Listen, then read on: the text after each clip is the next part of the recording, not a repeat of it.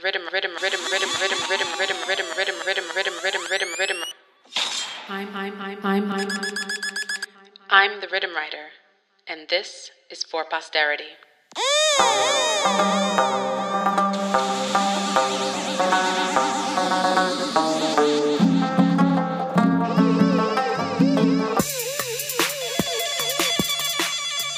I'm the rhythm writer, and this is episode 3 of season 2 of For Posterity. My guest for this episode is Alana Stewart, one half of the musical duo Bonjay. She's an amazingly talented woman who recognizes her roots as 1/3 Jamaican, 1/3 Grenadian, and perhaps 1/3 complicated by the great white north that is the Canada of her upbringing. I want to get quickly into our long-distance conversation, but let me open with some words about Jamaican language, as language surfaces as the marker of home and homelessness throughout this chat. I defer to Carolyn Cooper's seminal text, Noises in the Blood, where Prof. Cooper explains the layers of power that exist within this tongue that has been called broken, patois, Creole, bad English, and yes, Jamaican. The oral tradition, Cooper says, in Jamaica is conceived as a broad repertoire of themes and cultural practices, as well as a more narrow taxonomy of verbal techniques. The thematic repertoire includes diverse cultural belief practices such as religion, Obia, Mayal, Etu, Revival, Kumina, Spirit Possession, entertainment and socialization practices, children's games, storytelling, rituals, tea meetings, and social dance, for example. The verbal techniques include the compressed elusiveness of proverb, the enigmatic indirection of riddle, and the antiphonal repetitions of oral narration that recur as set linguistic formulations in folktale, legend, song text, and performance poetry. Jamaican, the preferred language of orality, assumes the burdens of the social stigmatization to which the practitioners of Afrocentric ideology in Jamaica are continually subjected. Upward social mobility in Jamaica requires the shedding of the old skin of early socialization, mother tongue, mother culture, mother wit, the feminized discourse of voice, identity, and native knowledge. I start with Cooper's words because I want you to think about what language means to you and to your identity, what language means to you and your nation, what language means to you and your personal and cultural history. I want you to think about what having access to multiple languages means for you and your multiple identities, the different personas that you put forward in different scenarios. Who we are is so tied up in how we sound. It's so tied up in the noise that we make. Now, because Alana makes beautiful music, let's just jump into one of her old hits and let that be the bridge between intro and convo. This song is called What a Gang, and it was released in 2011 on the Bonjay album Broughtupsy. You can purchase all of Alana's music via the Bandcamp app, and I invite you to take a listen and hear the noise that runs through her blood to form, to complicate, and to constantly reconstruct her identity through sound.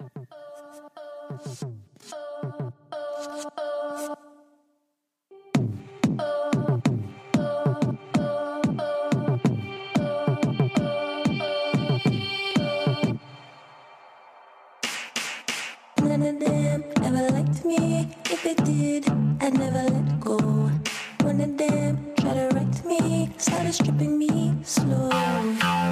Making fun in my head, recalling the never said. Can you be my lucky heart? I need a gang, I want to spot.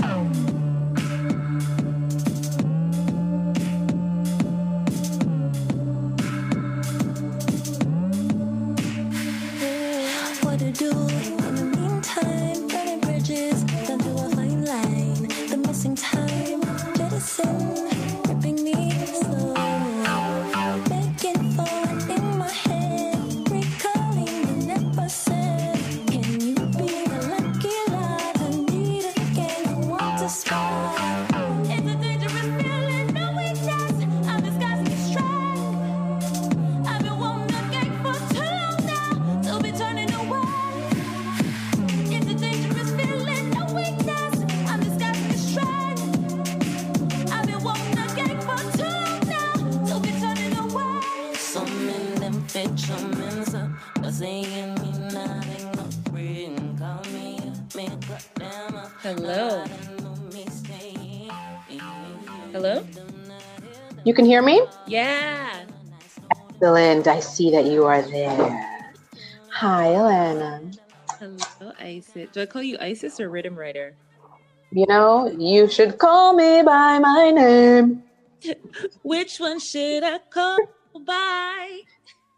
Don't call me Queen Ifrika. Just don't call me Queen Ifrika because I am not she. Isis is great, right? But I'm ready to go. I am ready to go. I think we should just sing the whole thing. That's actually what my plan is. And you're just falling right into my web, baby. You're falling in my web. So enjoy this Anansi chat in the web for posterity. I love it. Oh my God. Why do I feel nervous? Well, I don't know, actually. Is this just how you generally feel? As one half of Bonjour, do you always feel nervous when you're recording your voice? No, but you know what it is it's you and in my mind you're Isis and you're Rhythm Writer, and there's this cognitive dissonance that's happening because as a performer there's this switch that gets turned on when you're doing press or when you're doing something that's public facing versus private, and my brain doesn't know whether to have the switch on or off, so I keep going in and out of wanting to be like, yo, Isis, so you know this thing happened versus so Rhythm Writer when I'm talking about my practice and da da da da da, and I'm curious to hear which voice comes out, and then listening back in future feeling like which voice is my truest voice. You see why you are like the ideal guest to have on the podcast, because you're always thinking about the future, right? You're always thinking, even in the moment, like, what does this look like, sound like, feel like in the future? And that's not to say that you're not present, right? You're one of the most present people I know. You're so aware of yourself in any given moment of your existence on the planet Earth. So, you know, big up yourself for managing that, because that's a lot to manage, to be fully aware of oneself at any moment. So thank you. So I'm just going to say thank you for doing that. Thank you for being that person. And thank you for joining me on this front-facing, also backstage, also quiet space, also super loud, private and public space that is this podcast, because you're my friend and I love you. Oh, I love you. No, it's an honor. And this is, this is good timing too, because this conversation is happening at a point when I'm trying to be, I wouldn't say less aware, but not so hyper aware, and just trying to be and just trusting all that thinking, that deep thinking and all the work, and letting that work just happen rather than actively, consciously drawing on it. Yeah, I understand. Can you tell me, I guess, what's the difference now? Maybe what is happening now? Is this like a response to the pandemic? Is this just a new stage of life for you? But what is it that's pushing you to be less in the hyper mode and maybe more in a, I don't know, what would you call it? You can't say the word normal. I think that's definitely on the canceled list. And you can't say new normal either, because that shit dead. Yeah, man. It just irritates me, the new normal. Everything is normal at any given moment. But I think at this given moment, what's at the forefront of my mind is less about the cerebral experience of the mind, but more of like the body's manifestation of what's happening in the mind. And in plain terms, it just means that I got sick. And yeah. I think because of the pandemic and all the social and the spatial restrictions, I'm by myself most of the time. And I'm feeling more and becoming more I was gonna say I'm becoming more aware as I become less. But there's just shit I can't ignore, you know? Yeah. No, I think it's maybe that you're becoming more aware of yourself, but then also maybe more aware of what you can let go of. Yeah. Yeah. Yeah. And I also think when you're in the middle of working on yourself or working on any kind of assignment, you're so focused on the outcome and striving for a particular outcome that you can become ignorant of what's occurring in the moment and forgetting that the process is part of it, which feels kind of okay now, because there's, in the goop era of wellness, everybody's, using language like process and mindfulness. But I think for me, it's just, my body was giving me signs and I couldn't ignore it. And so I had to listen. I had to listen to it. Well, how are you feeling today in that body? I feel good. My body feels good. My body looks good. Oh, hello. The work. You do work. You do put in the work. You are the hardest working body woman I know. So I am quite jealous. I did try the trainer, but then the pandemic hit and I was like, well, I don't know if I can really just be out there in the streets like that. You'll get back on it. Also, I love that you called me a body, and I don't know what your line of questioning is, but because we're friends and also just because of our natures, I know this conversation is going to go off the rails many times. You called me a body girl, and just the other day I was looking up alternate spellings to Badgyal instead of Badgyal. I was thinking of BUD, and discovered the word body, which is dealing with sexual matters in a comical way, humorously intimate, and in that way, I mean, that is me. Humorously. Absolutely. Humorously sexy, whatever that means. Anyway, okay, back to what you have planned to chat about. So let me play this game with you, which is, as I said, it's called Choices for Posterity. Still working on a new title. And I want to give you some similar or not similar, somehow grouped things, and you're going to choose. You've played, like, what's that game called? Would You Rather? Oh, yes. Yeah, so maybe it's like that. Maybe it's not. Maybe it's just choices and you have to pick one. So I'm going to name 3 things, and then you're going to tell me which one you want. You don't have to tell me, like, it's not like that kill, kiss, marry, or whatever that thing is. It's just choose the one that stands out for you in this moment. Okay, you ready? This feels like a quiz, but okay, yes, I'm ready. It is like a quiz, and there will be correct answers, so good luck. Okay. All right. River, beach, or hot bath?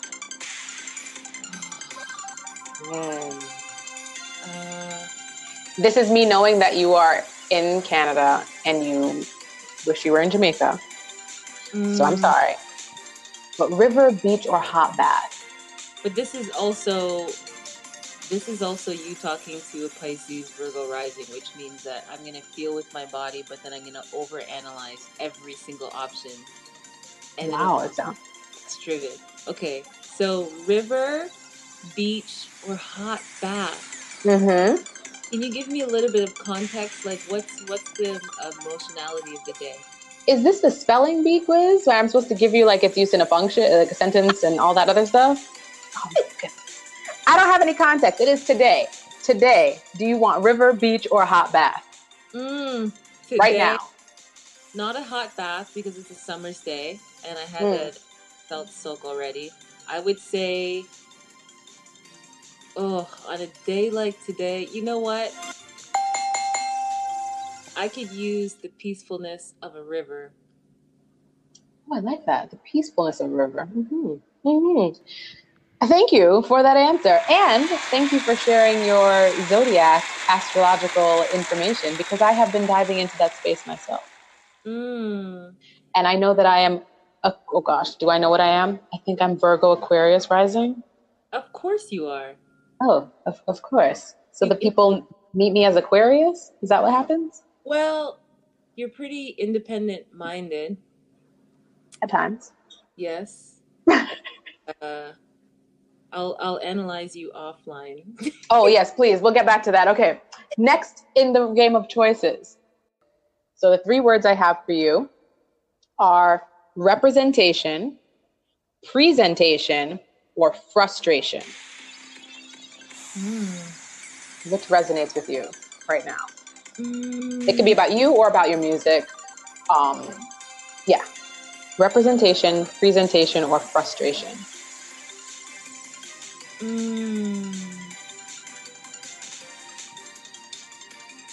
Well,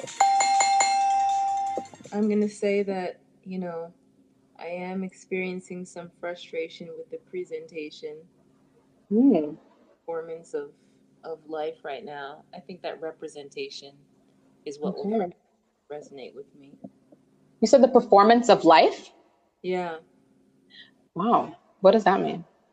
Well, social media, how you contextualize yourself, but also in the context of, being in Canada, a country that prides itself or markets itself by its multiculturalism and its ethnic diversity. Like demographically, it's ethnically diverse, but culturally and socially, it's still pretty monochromatic. And so I'm experiencing the frustration with the presentation, excuse me, of that trait that we identify ourselves with, and I'm more about representation. Okay. I'm thinking too now about what you were saying earlier about Lush Life and how it was a representation of living in cities. When did you build that album, and how do you think about living city life now? That's interesting. I've never thought about that. We started, some of these songs are 10 years old. We started writing the record about 10 years ago, maybe more. And at that time, Ian was working as an economist for, Ian is my bandmate in Bonjay, and he was finishing his master's and working as a research assistant for this, I won't name the person, for an academic whose focus is on cities, what makes a city economically successful, and many of the traits had to do with the culture, like what we would identify as like contemporary hipster culture. If it's ethnically diverse, if there are bike lanes and coffee shops and places that artists can intermingle with, then you have all of the ingredients for what essentially is gentrification. So all of that theoretical framework for a successful city was top of mind, and me being the child of immigrants, and even in having a critical mind and thinking about, okay, well, what does a city feel like on the ground, not in a textbook? What does it feel like when you walk through the space you encounter when you go into the shop, or who are you actually sitting beside on public transportation? What does it look like? It was incongruous with the theoretical and what was being marketed, and you know, being people driven. We weren't like, oh, we're gonna come up with this rebellious album that's really gonna show you what it's like to live in the city. You think you know cities? No, Bonjay knows cities. We're just writing about what we knew, you know. And our studio was in former Little Jamaica at the time, and so most of our studio breaks was at the Ital restaurant around the corner, which is across the street from the subway. And I would get my hair cut at the barber shop by Barry, and I would, you know, hear them chatting in patois, and their stories. The Jamaican barber was not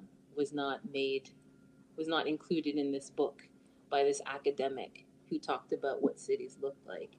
And I want to make sure that people like Barry, or people at the Ital restaurant, or the security guards coming from their overnight shift on the subway, that they were included. And I think that I'm wondering if excuse me, that picture that those interactions that we had back then still exist today. I think so. Yeah. I think that they do. And I'm just taking my time to feel it out, because I'm just wondering if it's something that I take for granted. If I'm still paying attention to them. Right. I mean, from what I'm hearing about how you're understanding, or how you were thinking about cities as you created Lush Life, it does reveal a lot of sound element, right? That cities are sustained by sound, or cities are created by sound, right? And so who is silenced, right? In terms of your academic comparison, who's being, you know, silenced in the telling of the city story. And so even as you talk about being in a studio, making music, in a space across the street from an Ital shop, that's where people are talking in patois, and then it's under or across from a subway that makes a particular sound as well. Cities are sound, right? Cities are sound spaces. You know, you don't expect silence necessarily in a city. And here we are, right?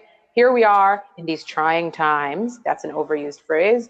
In these difficult times, that's an overused phrase. But here we are in a pandemic where we were forced to stay in, and in a way, it quiets the city, right? You walk down these streets, or at least one could walk down streets in March and April and be in very silent spaces, spaces void of the people that you make music for and about, right? So I'm just curious now, I guess, about how your music will perhaps shift going forward, as you perhaps have been in the imagining space of wondering what's happening, what sounds are being created behind doors, what are people doing now in the silent city, right? The sound is always going to be there, and maybe the sound shifts even further in from the city street into the interior space of the, you know, the head of the mind,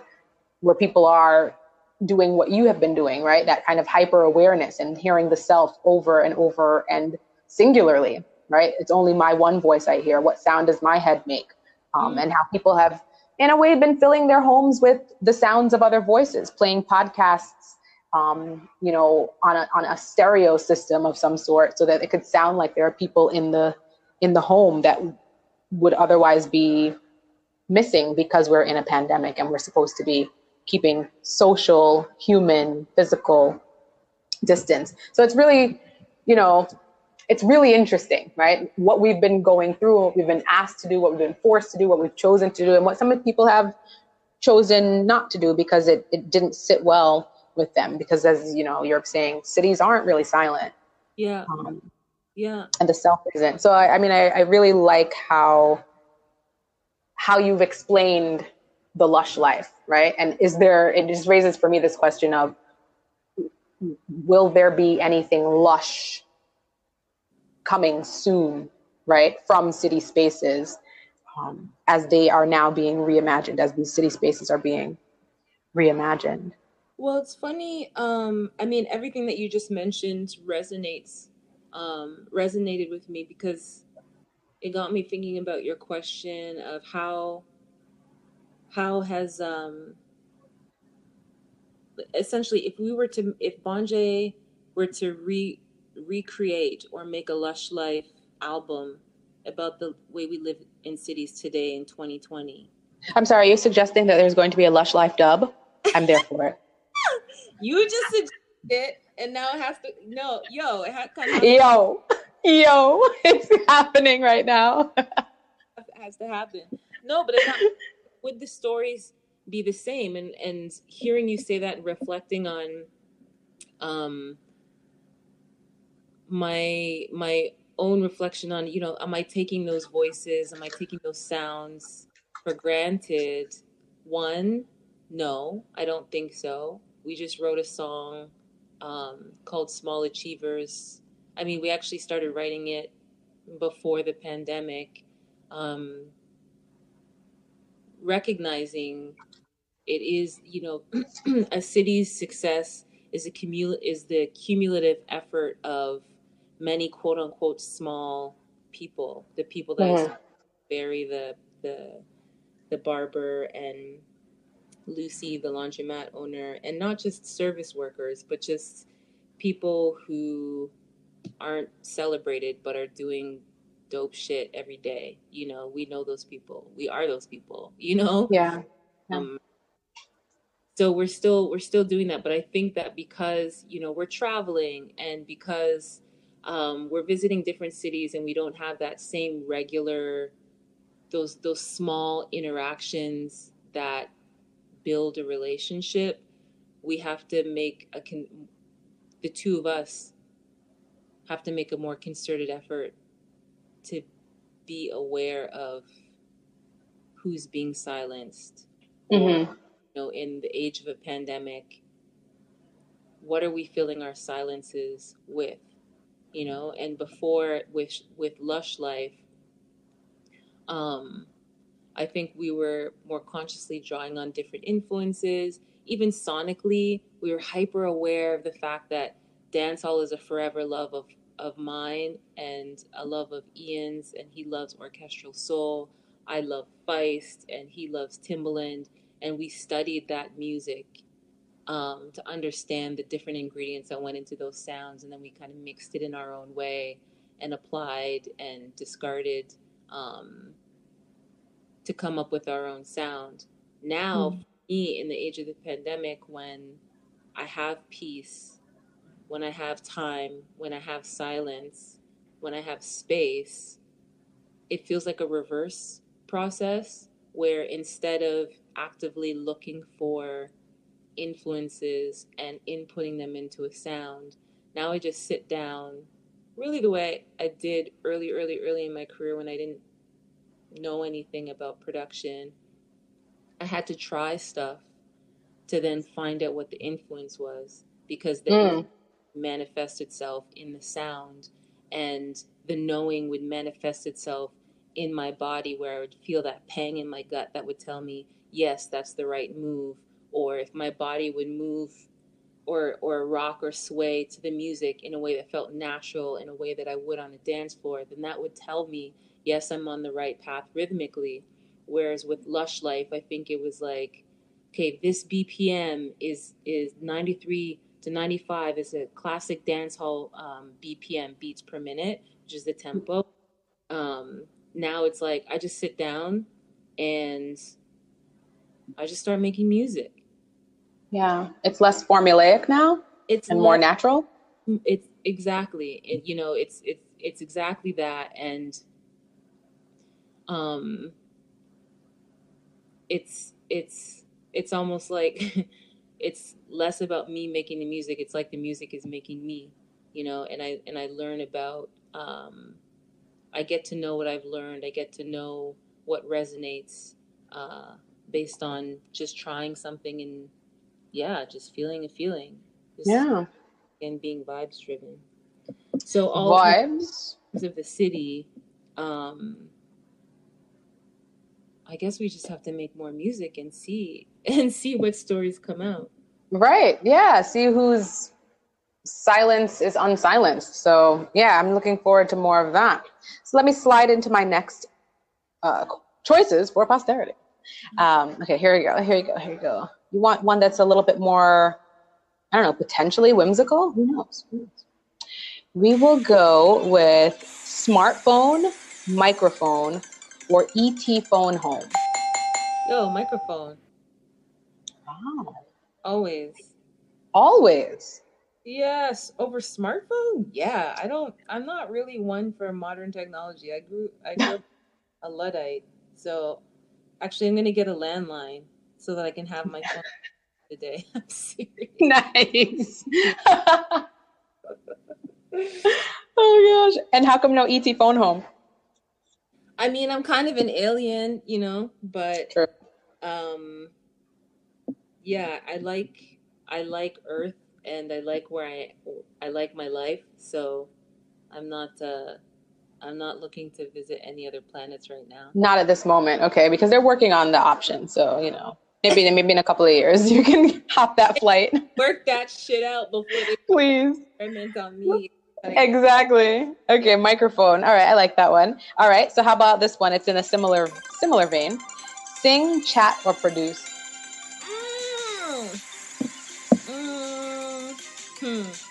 Since you can do them all, right? I mean, tell the people. Ha I can do it all, baby. Let the church rejoice at this. Yes. Produce, because you can sing and you can chat while you produce. Alana, listen, you have cheated twice now. I let it slide the first time with your, I'm frustrated by the representation, therefore I present such and such. Okay, I let that one slide, but here you go, as a producer, you can sing and chat. That is called cheating. No, it's called greedy, craven. And being honest and thorough. I mean, it's true for me because, for real though, when I learned how to produce, well, even now, I can't find the sounds that I'm looking for. And so I just sing them, or I guess, for lack of a better term, I beatbox them. Mm-hmm. And it's good, so I keep it in. It's like Timbaland. Timbaland, he mouths all the production, and so I don't know. I mean, I guess I can see how that's a little bit of a stretch because, you're talking about singing melodies or chatting. I sure as shit can't chat. I do it in my own way, and I've gotten away with it in Canada because, like, a predominantly white indie audience is not going to call me out on my bad patois accent. I mean, I could speak, but you could tell that I definitely didn't grow up in Jamaica. Mm-hmm. So why don't we take a moment and look at some of that, right? So you said that you won't be called out on chatting in the Canadian space. So how? Not by white people. Right. Okay. Yeah. Do you think you would be called out for your dancehall expression in the Jamaican sonic space? Let me tell you, that is it used to be my greatest insecurity before I went to Jamaica for the first time, I guess 3.5 years ago now. And I still haven't performed in Jamaica for that reason.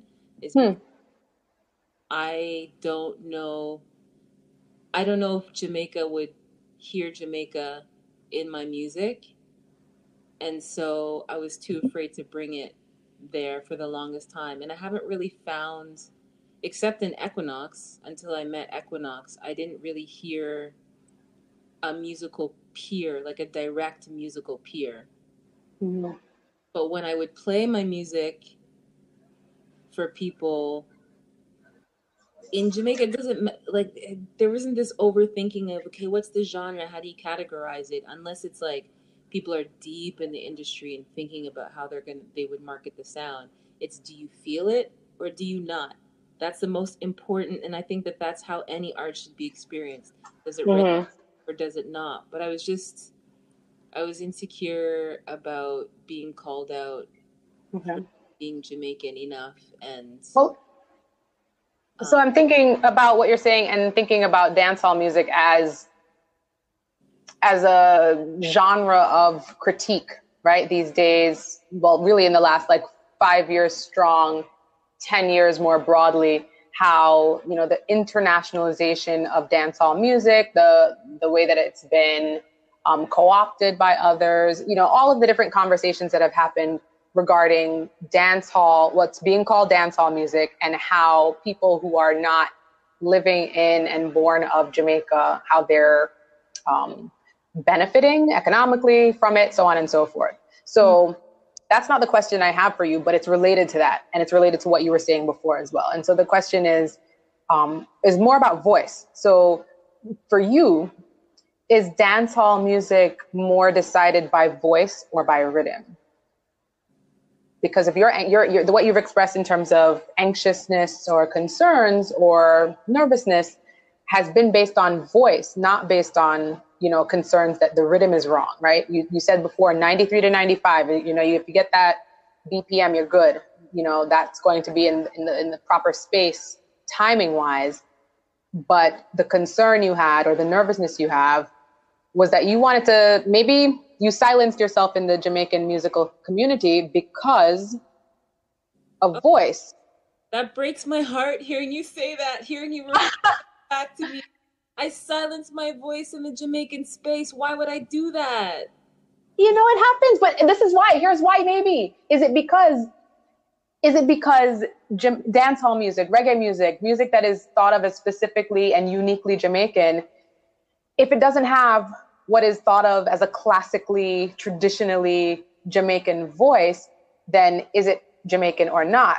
You know, is it rhythm or is it voice? I've raised this question to students of the reggae poetry class, right? I'd say, look, if you take a Bob Marley song, right? You know Bob Marley's voice. It's like known worldwide. You hear that voice? Oh, there goes Bob Marley singing those songs. And, you know, he's singing on these rhythms, these beats, whatever. But if you take that and put it over like some like death metal, take his voice, separate it from the rhythms that you're accustomed to hearing with his voice, take the lyrics, take the voice and put it over some death metal. What do you call that?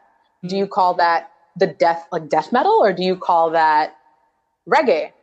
And every time I pose that kind of question, students are like, well, and that's kind of the farthest that they go with it, is that there's like a confusion now because it's Bob Marley, so it can't be something else.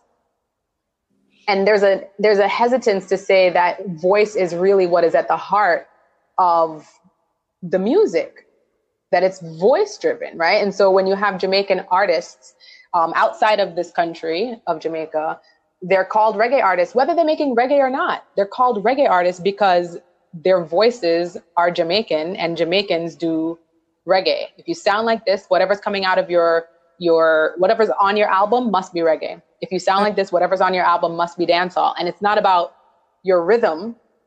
It's about your human voice and how it comes out of your body. So I've been thinking about this because I've developed a new obsession with Chronixx. Which is Chronixx, I'm putting this on the record for posterity. I totally hear Smokey Robinson whenever I hear Chronixx. What? Ooh. I don't know. Maybe I'm nuts, but there's something about the way he does the falsetto and some of the ooh-wee kind of sounds that sound so born from Smokey Robinson. I would have to. I opened for Smokey Robinson when I was a teenager. You're amazing. You're amazing. Let the people know, Isis. Let me say now, on the record for posterity, that if ever there was a talented woman, a body gal, it would be Alana. No, edit this part out. Edit my part out. Never. No, okay, so I'm going to get to your question. Just follow me for a second. Okay. I've been obsessed with Chronixx as of late. And every morning when I do my morning stretches, I want music that will uplift, without overwhelming. And I think that his music does that, you know? It's light, but it's not frivolous music. And part of that is his voice. He can sing on top of a mediocre rhythm and a song that's like, okay, with what's that redheaded guy's name again? I'm sorry, the redheaded guy? With, Ed Sheeran? and he can make the song so much better just based on how he uses his voice. And what I love about Chronix's music the most is the vocal production and all the different cadences he can fit into one song without it sounding manic, or the fact that he can go from a tender falsetto to like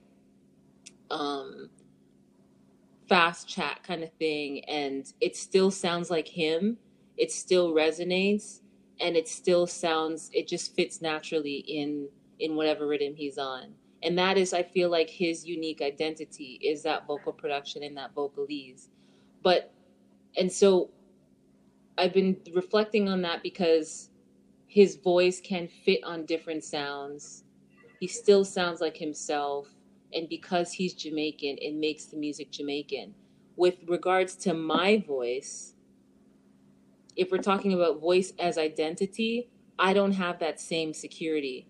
So my insecurity in the acceptance of my music in Jamaica is the insecurity of Jamaica's acceptance of me as a person, as somebody who is claiming to be Jamaican. And for the record, I'm only half Jamaican. My mom is Grenadian. And I was in Canada. Mm-hmm. And you talk to any second or third generation Canadian, and we have an undying identity crisis. Because in Canada, if your skin is not white, then you're asked so many times, where are you from? And depending on the day, I like to fuck with people. I'm like, I'm from Canada. And they're like, yeah. No, but where are you really from? And I'm like, I'm from Ottawa, which is the capital of Canada. And they're like, no, but, and we all know what the question is. Where are your parents from? Because you're not fucking from here, right? Because your skin's not white. So it's Jamaican. Right. So when I went to Jamaica for the first time, I was just like, okay, well, if I'm not Canadian and I'm coming to this place, if I'm not considered Jamaican, then where is my place in the world? Where does my voice fit in? And musically, I don't have that insecurity. I mean, if you listen to my music, you can hear that I don't give a fuck. Like, I'm not for pop success, you know? Like, I have the ingredients, and I could if I wanted to. I've done the commercial thing, but for me, really, music is a practice, and, you know, I know about the music business, and so I know how to strategize whatever it is that I create. But when I'm in the studio, it's really about the music. It really and truly is. And like nobody else's opinion or anything like that comes into play. I feel secure there. But when it came to Jamaica, I didn't know how I'd be received, because in Canada, when I went to a predominantly Jamaican high school, I was called white because of how I speak. And, you know, I tried to do the quote unquote black thing, not consciously, but I just, you know, you're influenced by the people that you're around. And at that time, the expression of Jamaicanness was pretty particular. And even though I was living with my Jamaican father, my Jamaican reference was very male and very old school. And so didn't know I didn't know modern Jamaican patois or slang. I didn't know how to chat properly in patois. Like, I could read it, I could write it, I can speak it, but not with an accent that would indicate that this is part of my everyday. And so I think that insecurity has always carried with me, because, you know, it's one thing for me to grow up in Ottawa and be asked, you know, where are you really from? And for white people to ostracize me, that's fine, because they're just seeing me as different, and it's not surprising why. But to be rejected or to be ostracized by people that you consider to be your people, and as a teenager, I mean, as an adult, I'm like, whatever. But as a teenager, Right. it's just like you want to fit in, and I just couldn't fully fit in, and I think that stuck with me. So when I went to Jamaica, I was like, which Jamaica am I going to encounter? Is it going to be the older men who, you know, I would spend hours and hours with in the auto body shop and at the barber shop and feel completely at home with? Or would it be the younger Jamaicans who would remind me how not Jamaican I was? And so that's the security Right. that I was bringing. It wasn't the music. I know that my music is good and I trust my artistry, but would I be welcomed and would I be understood? And I think that having spent more time in Jamaica, I don't need that validation, and Jamaica doesn't owe me anything, you know, so I don't look for it. And my unique voice is Jamaican music the industry and music culture there is based on innovation and not being a follow fashion and doing your own thing. And so the fact that I'm different is a benefit, you know, and I'm coming around to the answer of your question. But an important lesson I think that I learned came from a surprising influence. It came from Ninja Man. And I interviewed him just as I was interviewing many artists my first visit, just trying to get an understanding of what makes Jamaican music what it is. Could I possibly fit in, etc. And I communicated this insecurity of, you know, making music that's influenced by dancehall but not being fully Jamaican. And his advice to me was, if you mix the Jamaican with the Canadian and you know how to flow it, you run circles around everybody. So he said, forget that you're a Canadian. Tell yourself you're a Jamaican and you DJ the Jamaican way. And he was just encouraging me to be myself. And that was freeing, you know? And so when I go back to your question and think, okay, well, if I'm going in and out of singing and in and out of chatting, in and out of accents, what makes my music dancehall? Is it only when I'm chatting in patois, or is it when I'm singing in a standard English accent on a rhythm? Which one is dancehall? And I think about a producer that I ran into who claimed somebody didn't know what dancehall was, and I said, how do you know dancehall?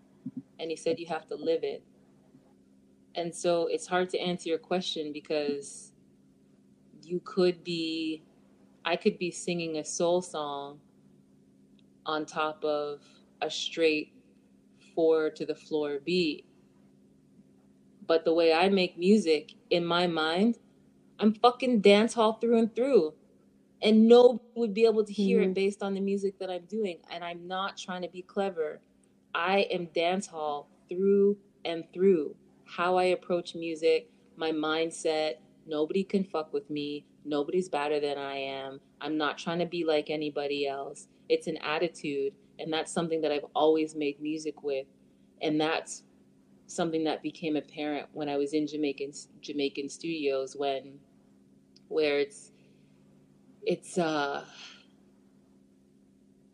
it really does feel like an energy.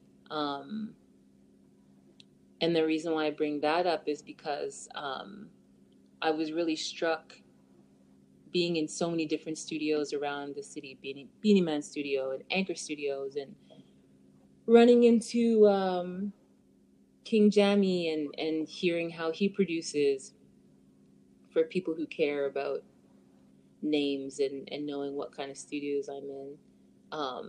I was struck by learning about the production process, because how they produced, how they used technology, how they talked about sounds, how they recorded was how I did it. But I had never met them before, and I had never been studios before. And for me, it taught me that process can be taught through sound. And I don't know how to explain that, but just the fact that I grew up listening to music and that informed my practice. And then I went to these studios in the place where the music originated, and they also had the same process. The only common link that we had was the music. And so it just reinforced the fact that I think what makes dance hall what it is a culture. And that is kind of like, it's broadcast through, I don't know, I guess process and culture is broadcast through the music. And I don't know how that gets translated into the actual production process, but it happens. So I think that voice is more identity, and voice is ethos, and voice is attitude. And I don't just mean that in a poetic way, just based on my experience and everything that I just shared. It's just fact. Yeah. I mean, I totally appreciate that response, and how thoughtful it is. And certainly it does make me wonder, from a kind of research perspective, what would other producers or producers of other genres of music, what would they say, right? My assumption is that there would still be that same level of confidence. But just kind of curious though to know, but definitely respecting the connections that you found and that do exist, right, between yourself and Jamaican creators of music, right? Because you are also a Jamaican creator of music. But there's something in there that I really wanted to, I guess, just dig into a little bit more with regard to voice and identity, and wondering whether or not, whether voice is the right word, or if it's about language, right? Like the dexterity of language, and how one, as Ninja Man said you move between the two. Because if you think about someone like Drake, who gets, is consistently dragged for using multiple languages, multiple ways of speech, multiple voices, you might say. And everyone's like, dude, that's not a voice that you have access to. Stop using it. You shouldn't be taking that voice and expressing it through your mouth. That's not yours. And then with the latest use of Arabic on that freestyle, it's like, Drake, that's not cool. Like, what are you doing? But then, of course, people in the Arabic community are like, yay, representation matters for us, right? So it's just interesting to hear about voice, and to think about artists, right? People who use their voices for their work, right? For their profession. And then to hear how they're considering their own voices, how you're considering your own voice, and how, again, someone like Drake is using a multitude of voices, and how the question of identity is what we circle back to. And so with that all on the table, and thinking about your existence in a particular Black woman body, right, in Canada, yet you're saying that, it's voice that would be your point of contestation, right? So that classmates in high school would say, you're white. And it's like, you have this Black woman body, but your voice says that you're white. And then white people in Canada seeing your Black woman body, they ask you to clarify your point of origin. And then you coming to Jamaica and knowing what your voice sounds like, knowing, what passport you traveled on. You enter the space of Jamaica with a kind of nervousness about using your voice or expressing your voice, either musically or on the street, for concerns that, this won't mark you as having a Jamaican identity. And so with all of that, I want to kind of now take you to Africa, right? Because you went to Cote d'Ivoire, right? And I had a conversation with you leading up to your arrival in the Ivory Coast. And one thing that you said you would want to do is to have someone on the ground there that would be able to speak better French than you speak, right? So this is language. This is not voice, right? So that wasn't a, hi, I'm Alana and I'm going to Africa and I'm worried that I won't be recognized as African. but there's a, concern about communication and language. And I said, but you know some French. And you said, but not enough, right? And I wonder if there's a way that this is all kind of connected, right? That there's old school Jamaican language, but new school is not your space. And so there's a identity shakeup that happens because you aren't fully fluent in the language. And then to go to Africa, what was that experience like, especially using a language that is still a colonial language, right? And having to use that colonial language as your point of communication with people that, on the very superficial face of it look like you, right? So identity, language, voice, what's going on, and how can any of us really fit? How did you feel with your voice in that space of being on the West Coast of Africa? Well, with respect to language, something I should bring up as well is that my band Bonje was invited to be one of the bands that represents Canadian culture of the African diaspora at this showcase.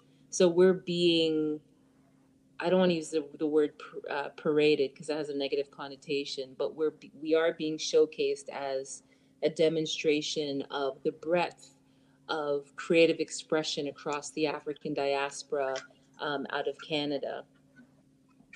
And we decided that we wanted to do something different than our usual music set. And we had an opportunity, we were invited to think more expansively about our practice.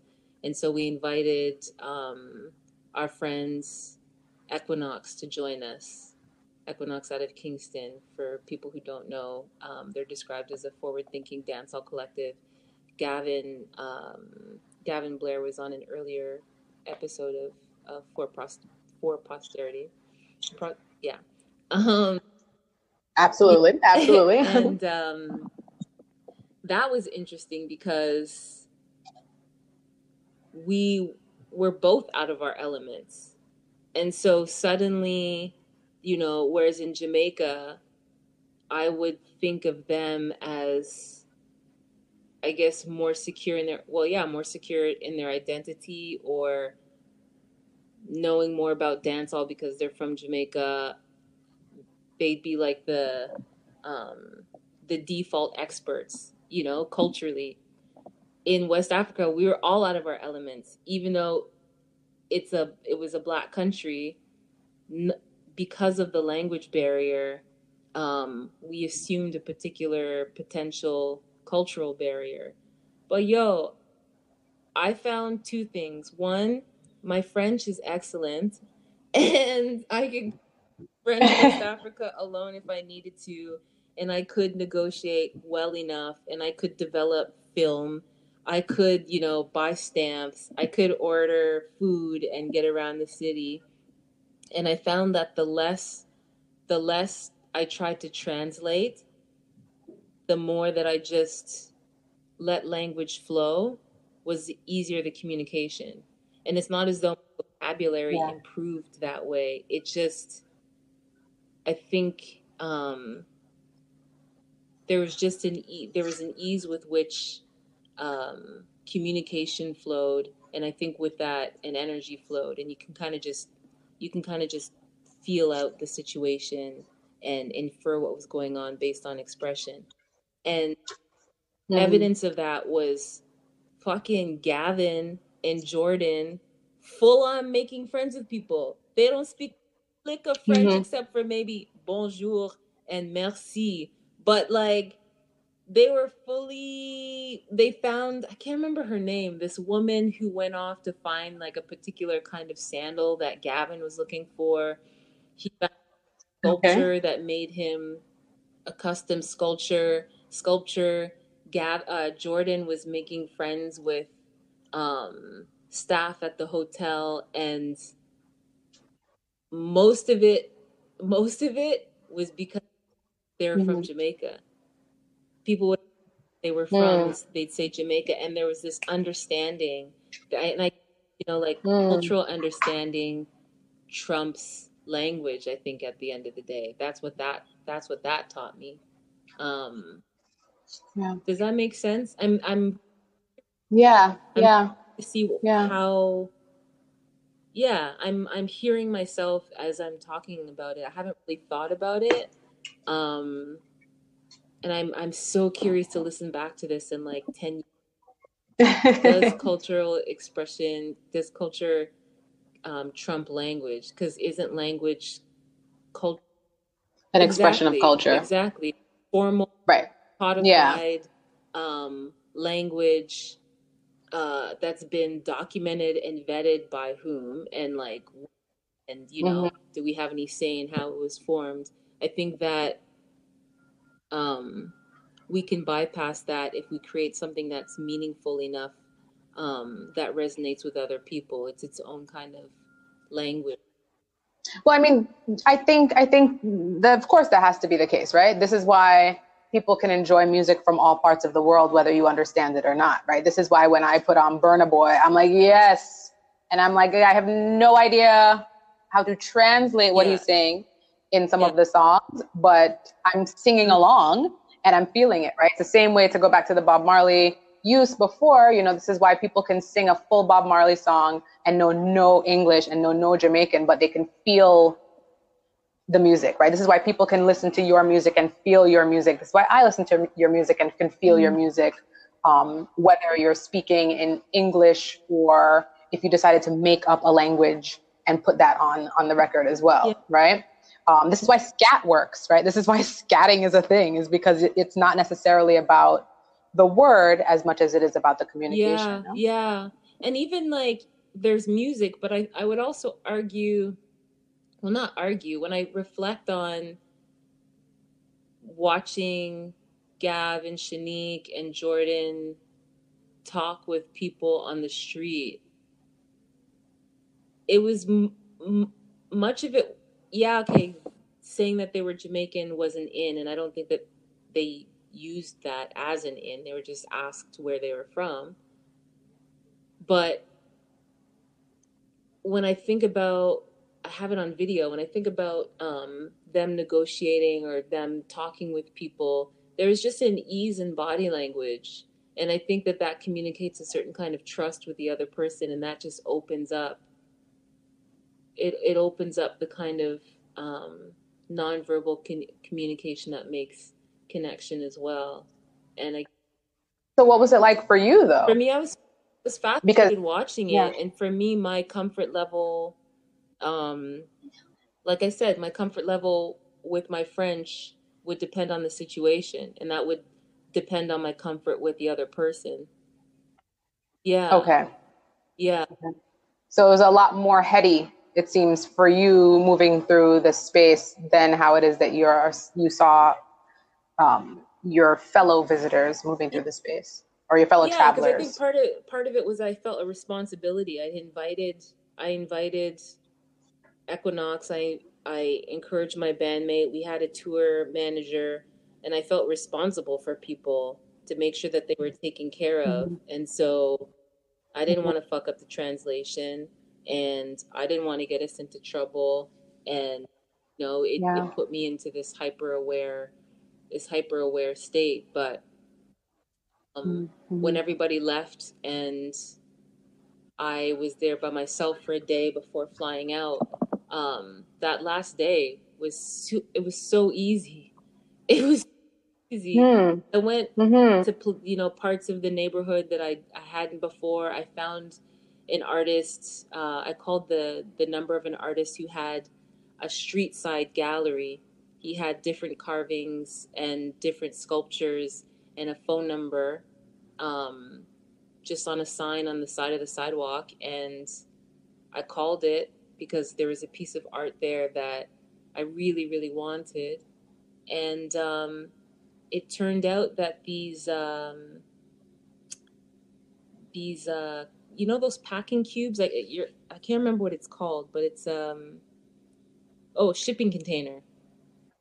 There were like 3 shipping containers beside an empty like dirt field behind the hotel. And I call this, and this artist comes out to the street. I'm going on a little bit of a tangent, but whatever. Artist comes out on the street, and he's speaking in French, and I just, had this sense that I could trust this person. And this little girl comes up to him and is like, Papa, Papa.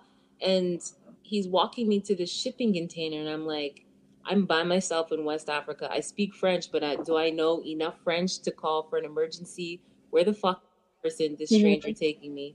And I go in, and it's a art studio in this shipping container. It's all these like upper middle-aged men banging metal, soldering wires, and putting together all these sculptures out of scrap metal, and these little girls running around in their school uniforms calling out Papa or Uncle and looking free, and I could communicate with them in French about art and about commissioning art and who buys his art and where does it show up versus where does he live. And I think not having that responsibility of the others, feeling secure in myself, kind of opened up this mental freedom that allowed language to flow and allowed a certain ease of communication and openness. I was more in touch with culture. I don't remember what the fuck your original question was, but that's what came up. I don't know either, but I like where you got. So, and it just, I was thinking about how, it's like you arrived at independence, but, I was having a conversation yesterday with my dad, or 2 days ago, and we were using the word independence, or I had proposed the word independence, and he said, no, substitute independence for liberation.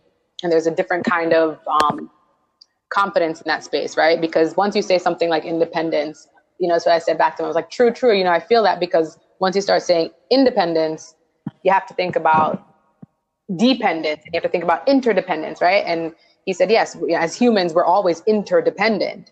And I said, yeah, we want to get away from any colonial understanding of independence and dependence. And there's something powerful in liberation. And I want to say that hearing that story and thinking about how your 2020 is shifting and morphing is that perhaps you're arriving in a space of singular liberation. And that is a beautiful space to arrive in. And I can't wait to hear what Bonjay has to share. I can't wait to hear what any of your alter egos have to share in a musical space. And so maybe we stop this conversation here.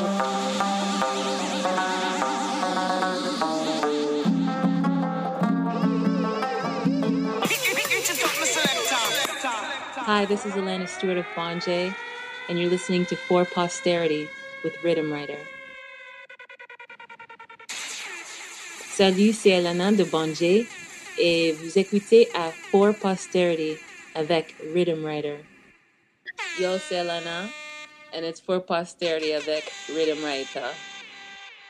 I'm the Rhythm Rider, and this is For Posterity.